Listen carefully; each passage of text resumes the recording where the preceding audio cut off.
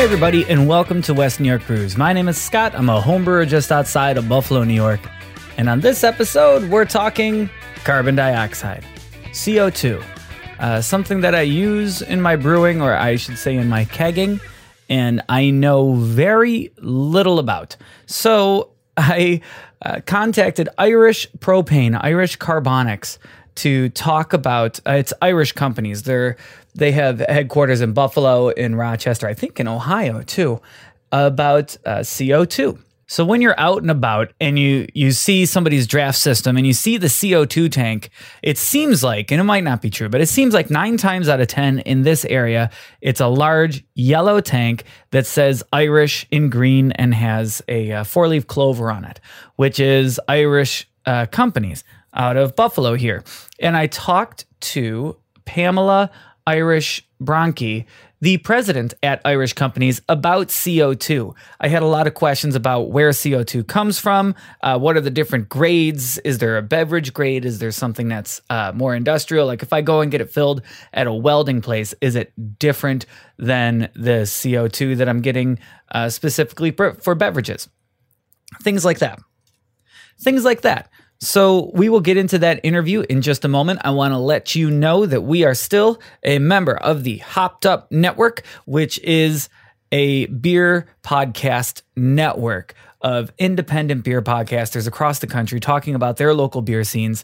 And you can find all the other shows at hoppedupnetwork.com. I'm going to play you something right now from one of them. If you are looking for more beer podcasts just like the one you're listening to right now, then head on over to hoppedupnetwork.com.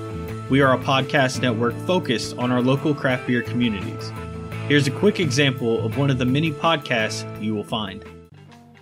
On the Pints and Provisions podcast, we discuss the ins and outs of beer, brewing, and breweries, in addition to all those crafts that pair well with beer, such as bourbon, coffee, food, and cooking.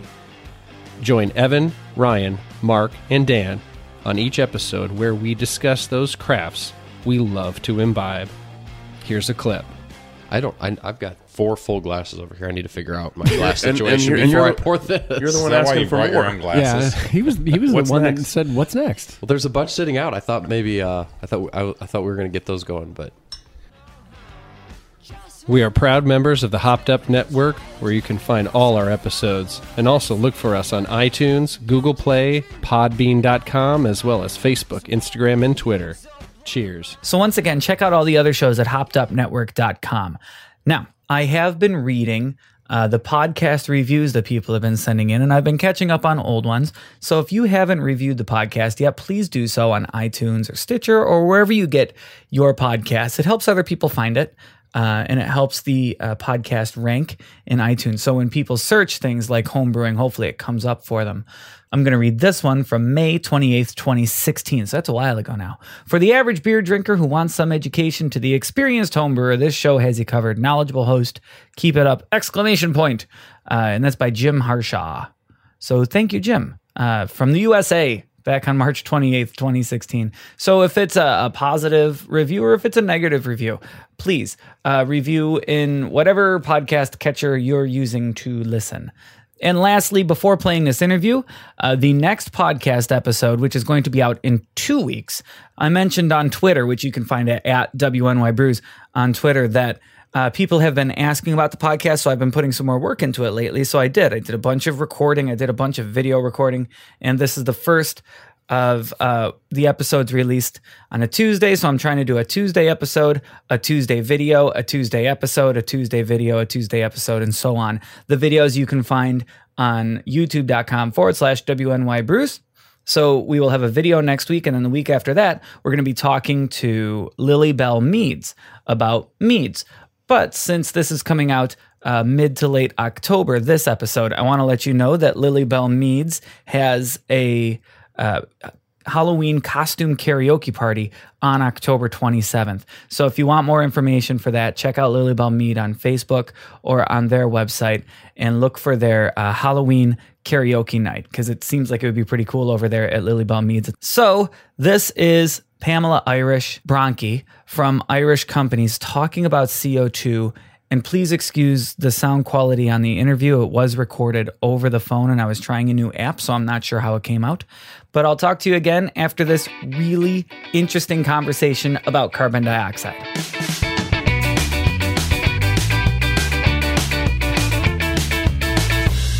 Thank you very much for agreeing to talk. And I'm talking to Pam from Irish.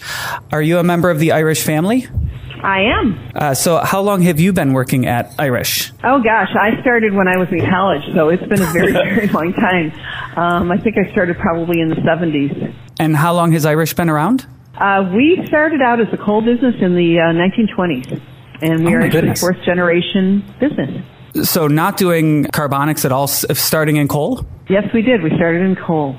Wow. Yes, so it was one of and around World War II, the coal business kind of fell down and wasn't very profitable because everybody was converting their homes to natural gas heat. So as a necessity, we reinvented ourselves. And Bob Irish was the person that was responsible for this reinvention, and he was very started out in the welding business and then added on the propane, and then we went into the carbonic and fountain syrup business. And you've been providing CO2 to Buffalo ever since? Yes, we have. Excellent. So I know very little about CO2. I use it in my home brew, and I had a couple of people ask me questions, and I thought, I have absolutely no idea. And I think that's probably true about most people, knowing very little to nothing about CO2. So I guess the first question is, where is CO2 sourced from? Is it something you harvest? Is it something that's created? Well, it's very interesting because there are plants that are called air separation plants, and nitrogen, oxygen, and argon are naturally occurring gases that come from the atmosphere, and so we have these big plants all over the country where they separate the air. CO2, on the other hand, is actually a byproduct of other production plants. So, for example, you may have heard a lot about ethanol plants. Ethanol a big source of CO2 currently. Ammonia plants also and some other, industrial applications have, CO2 as a byproduct. But the big ones, especially for our business, is ethanol plants. Okay, so it's like a naturally occurring byproduct, and then it gets shipped off and sold. So a lot of, for example, corn in the Midwest is being sold and used in the ethanol, and that's in the production of gasoline. And then the CO2 is a byproduct of that production. And so then they are able to use the CO2 for other purposes. So then when it gets to you, you're purchasing from a distributor then, presumably? Yes, we purchase from companies that are sourcing their CO2 from ethanol plants. So is there a difference between what you're getting and what somebody who's selling it for primarily welding is getting? Well, there are different grades of CO2. And there are actually 9 grades of purity. And so I could probably give you the listing of those. I'm curious if you've got it. Yeah, sure. And this is in descending order of purity. You have research grade, you have supercritical fluid grade, then comes laser, then there's anaerobic, and the next one is beverage, which is the one that we sell. And below that is food, and then bone dry, medical, and then the last one is the industrial. And that's the one that you would probably see in just typical welding companies that are selling, just welding grade CO2, it's called. And that particular one is 99.5. Our beverage grade is 99.9%. And then you might ask, well, why would something like a research grade be higher than that? But CO2 is sometimes used in applications like for welding with laser and very precise instrumentation, or some, for biological type things where they have really delicate equipment, and then it has to have a, really high purity, otherwise it causes a problem with the process of the way the equipment works. And so that's why you do have some higher grades. But for ours, we're pretty much regulated by the federal government, and we do it according to their standards. And ours is called beverage grade. For beverage grade. And if you're getting it somewhere where it's just a welding shop primarily, they wouldn't be regulated by the government for food or beverage, correct? Well, and what you would have to do is you'd have to ask if they have food grade. Okay. Because that is not their primary focus, so you're correct on that. That's scary, because I'm thinking, what if I drank? Dealing with someone or a company that is kind of, their focus is on beverage, or that they do have beverage products. And there are some welding companies that, do have a focus on that. So you just have to ask. It's something, that you should make sure that that's what you are getting. Okay. So then I've heard people talk about beer gas. What is beer gas in comparison to CO2? Okay, well, beer gas is a blend of carbon dioxide and nitrogen. Okay. And we have 3 blends that we use. For example, we have it's kind of called a Guinness blend, and it's a 25% CO2 with a 75% nitrogen. Then we have another one that's recommended by the Brewers Association, which is a 70% CO2, 30% nitrogen. And then we also have one that's very common, and it still seems to be very prevalent in the industry, and commercially with restaurants and bars, etc. And that's a 60% CO2 and a 40% nitrogen. And even though the Brewers Association recommends the 70-30 blend, it seems from what I've seen, and also in talking to companies that actually do nitrogen generation equipment, that they're still seeing that 60-40 being very prevalent in the industry for some reason. So those are the ones that we do sell. And I should also mention too that besides this, we deliver bulk CO2 to restaurants, which is kind of an interesting sidebar for not for the home brewer necessarily, but our restaurant accounts. If they can also choose to use a nitrogen blender or a nitrogen generator with their bulk tanks. And then what that does is instead of them getting a nitrogen mix, they actually have equipment that blends the CO2 with the nitrogen. So that's another option when you're a large user. And of course, in home brewing, that's not something that you necessarily need. And the main reason for the blends would be that it's very effective in using nitrogen for these longer runs. Okay. So what happens is the distance from the keg to the faucet is an important factor in choosing your gas that you're going to use. And long draw systems, like you typically find in restaurants and bars and nightclubs, they require a pressure of more than 13 psig to get the beer to the faucet. And so therefore, the nitrogen is very useful because if you're using 100% CO2 for the beer systems on the long runs, the beer becomes overcarbonated and foamy. So you add the nitrogen, and it's helpful because it is 80 times less soluble than CO2, and it has no color, no taste, and no smell. And what the nitrogen does is it provides the extra push without carbonating the beer. Now, in home units, that's probably not an issue because you've got a short run. But in these very large places where they have longer runs, from where the beer kegs are located to where they're actually dispensing it, that's where it really comes into play and is very useful. Okay, so you sell all of them. Which one, if I came in and just said, can I have my 5-pound tank refilled, which one are they generally going to refill it with? They're going to, well, first of all, your tank is specific, and the ones that home brewers have are CO2 cylinders typically. They're 5-pound CO2 cylinders for most common ones. And that has a special fitting on it, so you're only going to get CO2 in that type of a tank.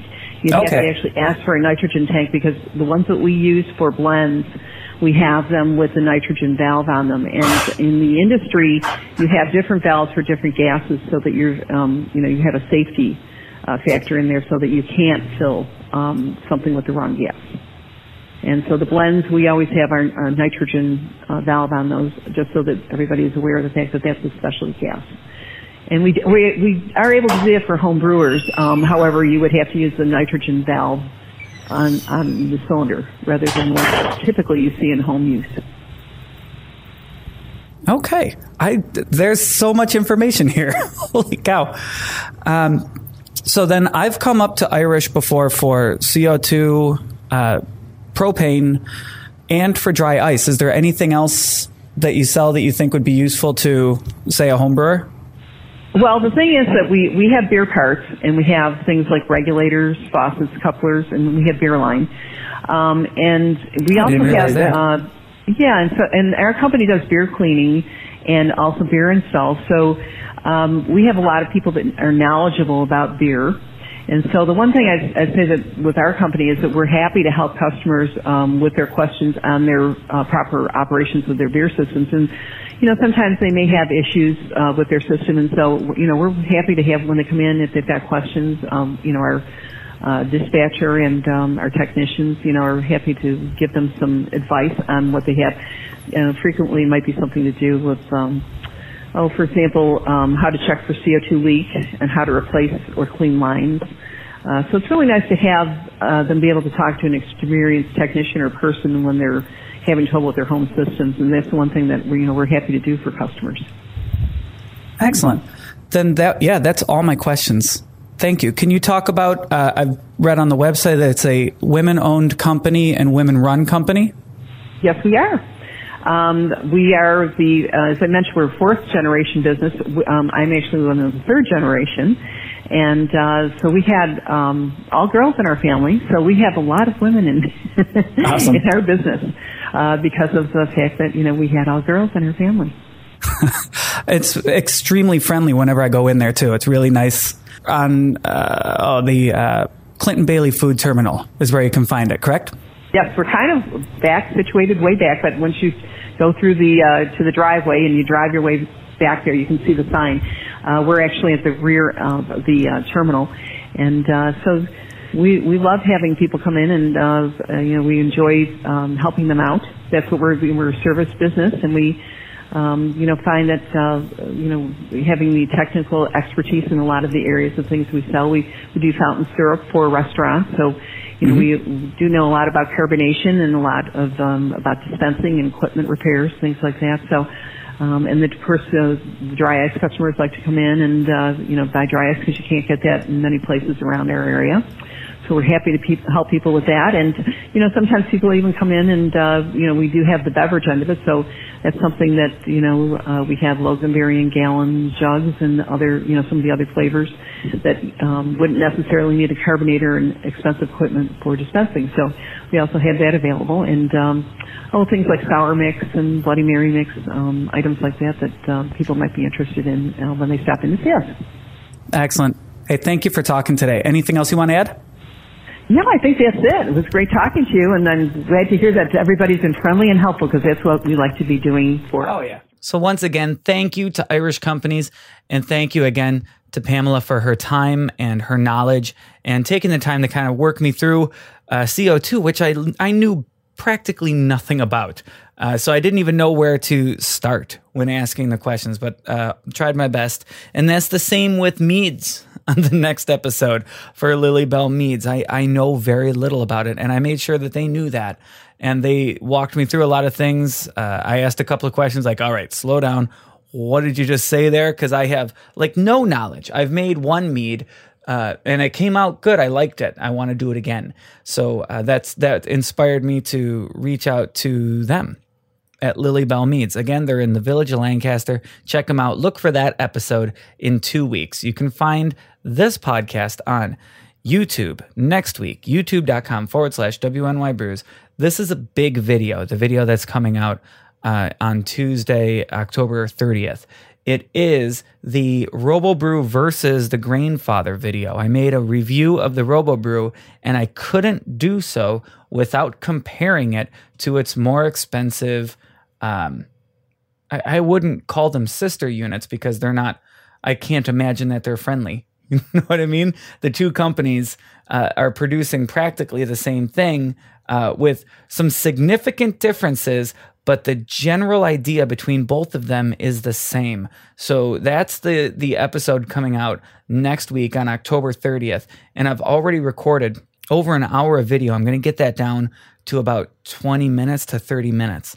So that is on October 30th, the review, the ultimate comparison between the RoboBrew and the Grainfather, and a review of the RoboBrew. So that is next week. And then I will talk to you about Lily Bell on, what's it going to be, November 6th, November 5th, whatever that next Tuesday is. And I'll see you every Tuesday after that, hopefully. If you have anybody that you want to hear from, if you have anyone that you think should be a guest, please let me know. Scott@WNYBrews.com. Check out the website, the YouTube, the Twitter, wherever. Reach me wherever you need to reach me, and let's get some great episodes going. So this, once again, is You Can't Buy Beer with Condolences by the Rearview Ramblers, and I will talk to you on YouTube next week. Because you can't